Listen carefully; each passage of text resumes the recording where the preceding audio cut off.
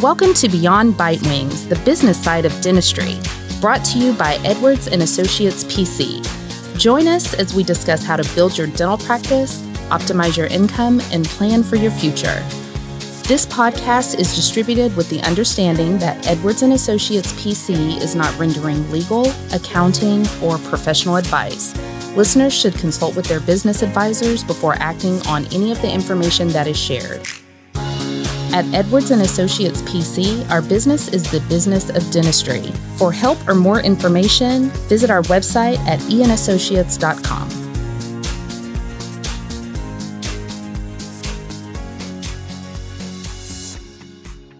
Okay, so here we are for the next episode of the podcast, Beyond Bite Wings, the business side of dentistry. Today we have with us Lynn Ledbetter and myself, Robert Edwards, and Ash Fazula. Hello. Hello. Hi, guys. So what are we going to talk about today, Ash? Oh, man, the dreadful topic of COVID. Just what everybody wants to hear about. Rona. Again. I know, right? Every time I hear the word, I think of Voldemort. The word you're not supposed to say. Who must not be named. Exactly. Yes, the virus who must not be named. They don't want to hear about it, but they do want to hear about it. That is true. So there is some benefit to it, and that's part of the reason why we're doing this episode today. Regardless of how much we don't want to hear about it, we want to end the year on a high note. So we do have a few tips that will go over certain things. What's first and foremost on the client's minds now about coronavirus and just the situation for this year? The number one question that I get asked a lot is regarding their PPP loan, the Payroll Protection Program loan. They've received a certain amount of money earlier in the year that they were supposed to use towards payroll, which they have. And then after that, they're supposed to apply for forgiveness. But we've had some changes to by when this money should be spent and how the application should be filled out for the forgiveness. And I feel like a lot of our clients sometimes want to rush through it because there are a couple of things that I don't think they're fully aware of. Because the calls right now are notoriously, it's time to apply for forgiveness. I'm ready. Let's do it. Mm-hmm. And is that what we would say? Would we say, yeah, let's get on this, let's get it done? Or what's our advice on that? So a lot of the people that got their PPP loans in April have the payments coming due in October. According to the original documents. According to the original loan documents. But a lot of the banks have extended the time for that first payment by some 6 months. However, the actual rule that has been passed by the SBA or passed by Congress puts off those payments for 10 months. So right now there's a big controversy between the banks and the actual rules that Congress has passed. And I think that's why the banks are postponing those due dates, because they're starting to see there's a conflict. And so they're giving themselves time to fully understand the rules, because the reality is the rules are difficult and they changed 14,000 times. They changed daily. They did. They did literally change daily. And I think the banks are behind in what the new rules say. And so that's part of the problem, is that clients are saying, oh, my first payment's due. And according to those documents, that's true. But the reality is it isn't. But there's a fight between the banks and the documents. Plus, the big thing, I think, for the banks is they're really hoping that the loans under $150,000 get automatically forgiven without any further action on part of the borrower. Yeah. That would save them so much time, because I think the average loan size was under $150,000. It was more than the average. The vast majority of the loans were under $150,000. But as of the date of this recording, that is not likely to come through this year. If it doesn't pass by the end of this week, which is early October right now when we're sitting here, then it's not going to happen this year. And the odds are it's not going to happen this year. And the bill that's on the table is like an easy application for under $150,000 and then a super easy application for under $50,000. So at the end of the day, we don't know what the rule is going to look like. So why rush for the forgiveness when they may blanket forgive everything, and we're going to have expended all this energy trying to jump through. It's actually a very complicated application. I think it's 11 pages, isn't it? It's horrid. Yeah. And when the professionals in our accounting firm have difficulty with the application, I don't have a lot of confidence to turn it over to the clients. There's nothing against the client's abilities. But the thing is hard and conflicting, and it's just a nightmare. So we really want this forgiveness to go through. And I think, Robert, you'd agree that everyone expects it to. We just don't have an answer. I agree. Everyone that I've heard from, the banks are lobbying for it. The ADA is lobbying for it. Congress, the congressional committees on both sides, Democrats and Republicans, both expect it to pass. But they can't get around to actually passing it because they're still talking about another stimulus bill. Which is probably not going to come to fruition anytime soon either. I agree. It will, potentially, but not right away. I think everybody wants to wait for the election and see who's going to control Congress. And then probably in the first quarter of next year, we might have another stimulus bill. So what else are they asking? When the clients call right now, what are the hot topics? One thing that I'm getting a lot of questions about is the clients are telling me they haven't spent their PPP money. They have it sitting in an account. Yeah. And I keep explaining to them, no, if you've paid payroll after you received the PPP funds, you have deemed to have spent the money. So the funds don't have to come out of that account it's sitting in? Is that what you're saying? Yes. Okay. Yeah. And they're still qualified then to get the forgiveness. And for those people who are over $150,000, which is honestly not a lot of the clients in the dental world, do you think that they're going to have accomplished the forgiveness? Are they going to have used their funds in the required manner so that they will ultimately be forgiven? Yes, I think so. Almost everybody, since they extended the period from 8 weeks to 24 weeks, then I think everybody is going to have used the money for payroll. And if not for payroll, then certainly for payroll and rent and the other allowable expenditures. Yeah, I would agree with that. The only hiccup is the reduction in the full-time equivalent employees and the reduction in wages. And that's what really complicates the application. If you had employees that refuse to come back, they're going to be thrown out of the equation, but sometimes that's not the case. And if you did have a reduction, then you may not get full forgiveness. But that's, yet to be determined. But that apparently that won't affect those that are automatically forgiven. Correct. I agree with that. Because I think the attestation that it doesn't exist, the attestation that doesn't exist, I think is going to say, just I used the funds on these things as required. And everybody's going to be able to say that's not a problem. Okay, and then what else do we want to talk about regarding the loans particular to this year and COVID? Well, I think Ash's clients are asking him the unique question, which really speaks to the rebound of the practices. And what are they saying to you, Ash? And I'm glad you actually mentioned it. So aside from the PPP, the other loan that the clients are talking about is the EIDL loan, which is the Economic Injury Disaster Loan. A lot of our clients have received up to $150,000, some a little less. And what has happened is that they have basically utilized a lot of these funds towards the allowable expenses, and that freed up a lot of their patient fees. So some of our clients that are doing fairly well now or hasn't suffered a lot from COVID, they have an abundant amount of cash in their reserves. Which is a great problem to have. Of course. And now they're wanting to know, what can we do with this money? And the first question is, do I pay back the EIDL loan? And a lot of our clients who are firm believers of not having any liability on their books. Right. They don't like it sitting there and they want it gone, which I totally understand. And is that something we would recommend that they do? A lot of the clients just want to get out of debt. And yeah, they want to repay the money. But I think it's too early. We don't know what the pandemic's going to look like in 6 months. So I've been telling the clients to hang on to the funds. The cost of the funds is what you're paying to have that available. If you pay back the money and then later need it, I doubt very seriously if you'll be able to get $150,000 from a bank. Right. And if you did, it would probably take 30 days or more to convince the bank to loan that money to you. The banks loan this money out. Actually, the SBA loaned this money out because it's guaranteed. It's easy to repay over 30 years if you want to take that long. It's a relatively low interest rate. And you're just paying, the interest you're paying now is just for the availability of the funds. Yeah, consider it more like insurance so that you have cash flow. Think back 6 months ago when your patients weren't coming in and the cash was dwindling and you were like, oh my gosh, what am I going to do? If that happens again, you're going to be sorry you didn't have this money still sitting in your account. Once we know this is all behind us, sure, pay it back. That's not a problem. But until we're sure, because Robert said, the lending environment right now is really tough because they're looking at practice financials that don't fit their typical model. In the past, they've been, profitable and they've been standardized. And now we've got these 2 months that look like terrible.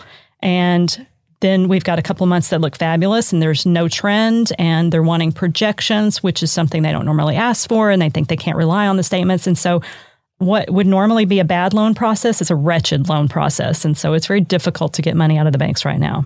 And they're asking for more information. They're taking longer to reach a decision on loans. So it's just really difficult to get a loan, a working capital loan. And that's right now when things have calmed down and rebounded. If things take another dive, that faucet is going to turn off. And then you're going to wish that you had access to those idle funds again. So we would just recommend you hold on to them until we are all confident that this is in the past and we can turn those back over. And speaking of the practices recovering, what are we seeing? Yeah, what are we seeing? I think it's shocking what we're seeing. I think the majority of the clients that I've looked at are down maybe 10 to 12% for the year in collections from last year, which is remarkable considering that they were closed for maybe 10 weeks. I assume you're talking about net profit. No, I'm talking about collections because the net profit in some cases is actually up. And that's a whole nother explanation. Yeah, the net profit is definitely up. I think a lot of the revenues are up. The average, I think a lot of the practices, more than half of our practices, their revenue is up. Okay. The average over all of them, it's down about 17%. Okay. So you've got some that are really down, some that are really up. It's really amazing the difference, but certainly far more have recovered than are still suffering. And I think there was a general feeling out there that this was going to be the end of the world, and it's showing to be that's not the case. The dentists are resilient, the patients are willing to come back, and the practices are looking good. A lot of that, Robert, people would say is pent-up demand. So is that going to come to an end and things are going to taper back down, or do you think it's going to trend up like it is now, continuing? Well, I think to some degree it's already come to an end. The pent-up demand was July and August, to a lesser extent September, but September is traditionally a poor month anyway for general practitioners. October, we'll see what that's going to be like, but I know a lot of the GPs are scrambling to fill the chairs now for their hygiene and recall programs. I know I've spoken to a lot of clients in the last, 2 weeks that are really hoping that November and December are typical end-of-year demand, which is uptick from generally from October and September. As people try to use up their benefits for the end of the year. Exactly. Yeah. As things are going right now, as things picked up in July and August for those patients that hadn't come in, I don't see any reason to think that the end of the year won't pick up as it typically does as well. I agree. And so the most recent guidance that has come out is on the HHS program. Accounting is riddled with acronyms, so I apologize about that. The Health and Human Services Department had available some funds that the dentist could apply for that would help supplement their lost revenue.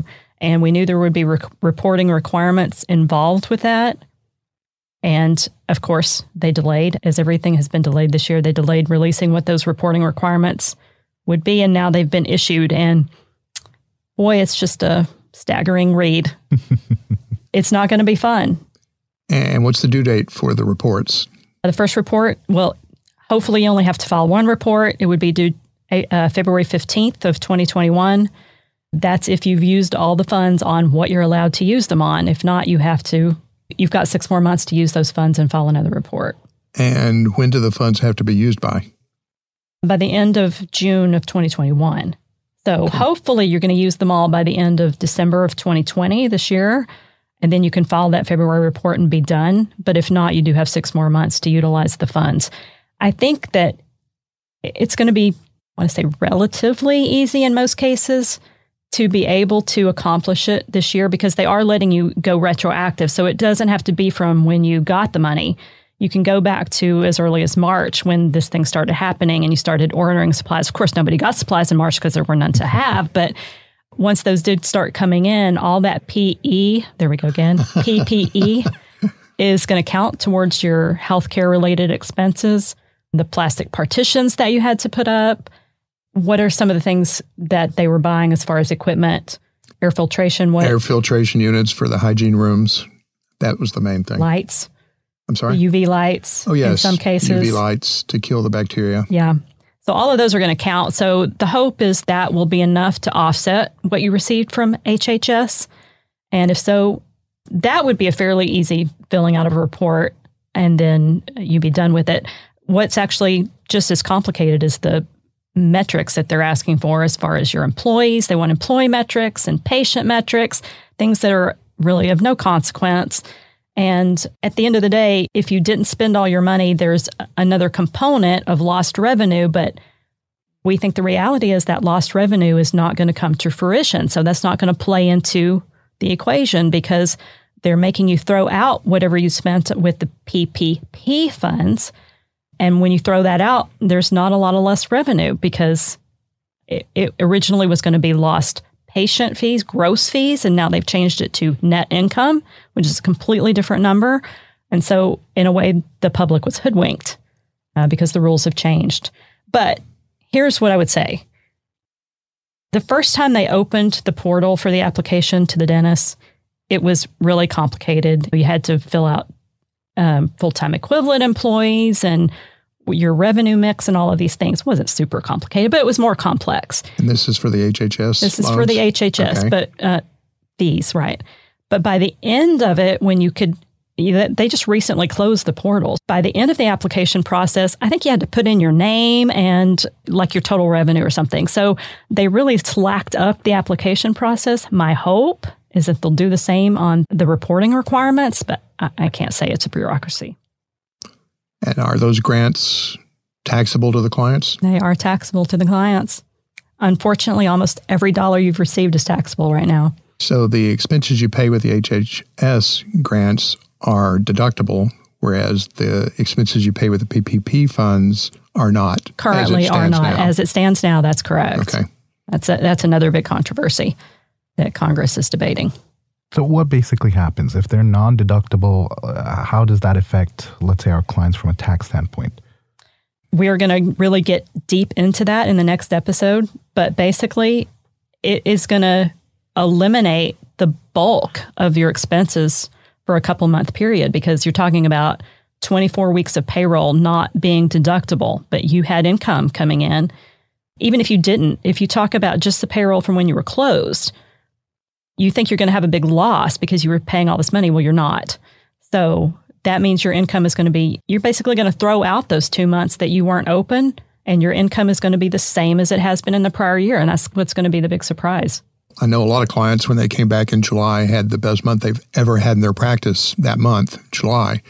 And if payroll's not deductible, then their profits are going to be incredibly high. Right. For that month. Right. And that's going to affect their taxes for the year. Mm-hmm. I see.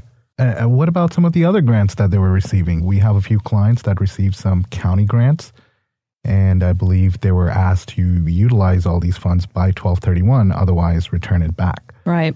Now, if the clients have basically utilized a big chunk of it using the PPP funds that they received, then what kind of advice can you give them for the remainder of the year where they can spend it and still have it applied towards the county grants? Because they've got to spend all the money on the PPP required items and then the HHS required items and now the county grant required items. So the concern is that there aren't enough expenses for all of those relief packages that came in. So they may be looking at returning some of those, but the tax effect, they're going to get taxed on them. So if they return them back, net after taxes is not as big of a hurt as it sounds. I don't know if they're going to be able to spend it all. Robert, what do you think? I think they'll be able to spend it all, but again, it's going to result in an increase in their taxable income this year over last year, and a lot of people just don't understand, aren't going to understand that when they see it. Right. Yeah, you definitely need to be watching your taxes this year, consulting your advisor, because it's an abnormal year. That's the bulk of it. It's an abnormal year. And if you expect your situation to be the same as always, or to be substantially hurt because of the pandemic, I think you may be in for a surprise. And we don't want you to be surprised. So be keeping an eye on it. But as far as the reporting requirements, you're going to have to be keeping ledgers of what you're spending on PPE, how much each piece costs and how many you bought and all the different pieces of equipment you bought, because you're going to have to report all these things back for all of these relief packages. Ash, do you know? Because I don't know. Are there reporting requirements for these county grants and for these local grants? Yes, a lot of them do require for the clients to maintain invoices, receipts, and to basically show how it was relevant to the business expenses. Basically be able to also show the counties that these funds were not utilized towards any of the other relief grants that were available to them. So same thing. You can't use one expense and report it for multiple things. You have to keep different ones. You have to spend different relief packages on different items. And I think to further complicate the issue with the personal protection equipment, the PPE, some insurance companies are reimbursing doctors a certain amount per patient for that. Right. If it's reimbursed, it then doesn't count. You can't spend the grant money on it. That's right. That's absolutely right. And I think that's one thing that they aren't realizing as well. It's going to be a nightmare reporting. Yeah. Hopefully it'll be fine. We'll all get through it. We'll help you through it. Well, we'll get through it because time still hasn't changed. Everything else has, but there's still 24 hours in a day. And we're resilient, and this year is not over yet. We still have time. That's part of the reason why we're doing this podcast, so we can inform you that there is still some planning that needs to be done. More importantly, aside from some of the other prior years, I would highly recommend for folks out there listening to us to consider tax planning with your financial advisors or your CPA. And if you don't have a professional on hand, feel free to reach out to us. We do cater to clients nationally. We do have experience in this area, in this field for more than 20 years. And we'd like to hear from you if you guys have any other questions. Great. Thanks, guys. Thank you. Thank you.